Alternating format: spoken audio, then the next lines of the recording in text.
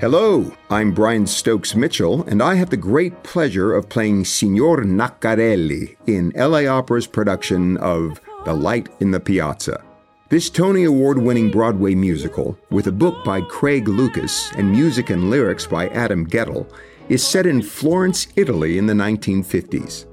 It features love at first sight and a family secret, and is filled with soaring operatic melodies. You can look in the ruins for wishing well, for magic apple. The Light in the Piazza opens with Margaret Johnson, the wife of an American businessman, touring the Tuscan countryside with her daughter Clara.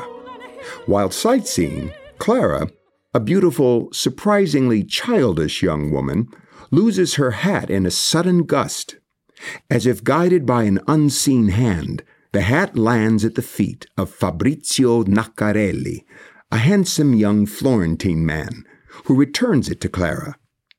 This brief episode, charged with coincidence and fate, sparks an immediate and intense romance between Clara and Fabrizio. Margaret, extremely protective of her daughter, attempts to keep the pair apart. Later, Fabrizio marvels at his own love at first sight for Clara, but also fears that she could never love anyone as lost and without position as he. Fabrizio begs his father, Signor Naccarelli, and his brother Giuseppe to help him win over Clara and her mother. At the Duomo in Florence, Fabrizio once again catches up with Margaret and Clara. Together with Signor Naccarelli, they all agree to meet at sunset for a walk to admire the views of the city. Margaret and Clara are also invited to have tea at the Naccarelli home. Though the Naccarellis are charmed by Clara, Margaret tries, without success, to share her deep reservations. That evening, Margaret calls her husband Roy, back in the States, to discuss her concerns, but he is cold and uninterested. Meanwhile, Clara and Fabrizio secretly make plans to meet at midnight near the hotel. However, on her way to meet Fabrizio, Clara becomes lost and hysterical. Her mother finds her and takes her back to the hotel to calm her. While Clara sleeps, Margaret reveals the source of her deep concern. When Clara was a young girl, she was in an accident and received a terrible brain injury which has resulted in lifelong mental and emotional challenges. Margaret feels that she must take Clara away from Florence at once. While Margaret has momentarily gone to the hotel lobby, a distraught Fabrizio comes to the room and finds Clara.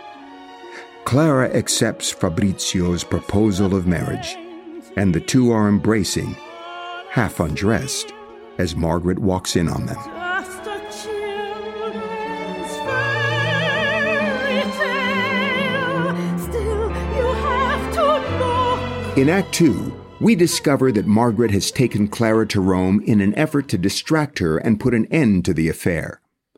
No matter what Margaret tries, though, Clara refuses to budge in her determination to marry Fabrizio, ending in a painful confrontation during which Margaret slaps Clara across the face. Clara becomes enraged. Her reaction causes Margaret to finally set aside her doubts and to no longer stand in the way of the wedding.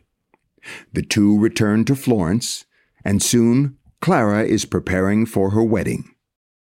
At the wedding rehearsal, Clara and Fabrizio are filling out the necessary forms when Signor Naccarelli sees something on Clara's form that causes him to abruptly call off the wedding. With Clara sobbing and broken, Margaret reveals her worst fears and her shame at having been the cause of her daughter's lifelong suffering. She resolves to do whatever it takes to give Clara a chance for happiness. Margaret pays a surprise visit to Signor Naccarelli, who saw Clara's childlike handwriting as she completed her marriage form. Seemingly unconcerned with her immaturity or her handwriting, Signor Naccarelli admits that he saw Clara write her age on the forms, 26, and that this makes her an unsuitable bride for his son, who is only 20. Relieved that he has not discovered their secret, Margaret invites him to take a walk with her. By finding common ground in their love for their children, Margaret succeeds in putting the wedding back on track. From the hotel room, Margaret calls Roy to tell him about the wedding. He insists that Clara cannot handle the responsibilities of marriage. Clara, standing in the shadows, overhears this devastating conversation. Shattered, she slips out of the hotel room and runs to meet Fabrizio at the church in order to tell him that she cannot marry him. She won't allow herself to cause him any pain. Fabrizio reassures her of his love and assuages her fears. Moments before the wedding, Margaret encourages Clara to embrace love and her new life with Fabrizio. Left alone, Margaret finally confronts her own repressed doubts and yearnings that she has carried for years, admitting at last that the chance of love somehow outweighs the risks. In the end, she happily joins the wedding ceremony.